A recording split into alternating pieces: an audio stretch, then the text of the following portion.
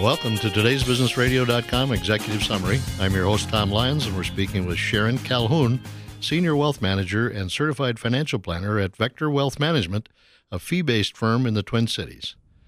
You know, the last thing you may want to think about when a loved one passes is financial matters. Why is that important to get started on right away?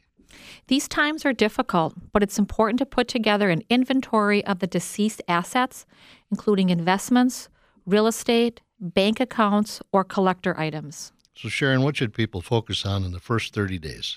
While we suggest you give yourself time to grieve, there are a few calls that should be made right away, including Social Security Administration and current or former employers for pension and life insurance benefits. Who else is on that list? Companies where the deceased had accounts, including banks, mortgages, credit cards, and email or social media accounts. So when should the survivor meet with their wealth advisor? Ideally, within the first month.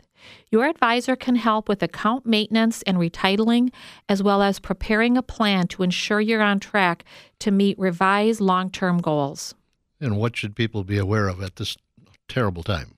Losing a loved one, especially a spouse, is often difficult and can leave you feeling vulnerable. Give yourself the necessary time to sort through large financial decisions, such as moving and selling a home. And what about family members and beneficiaries? Having an open line of communication with family is important. Ensuring a plan is in place is key, from estate planning, insurance beneficiaries, dependent care, and inheritance. A wealth advisor can help you get organized.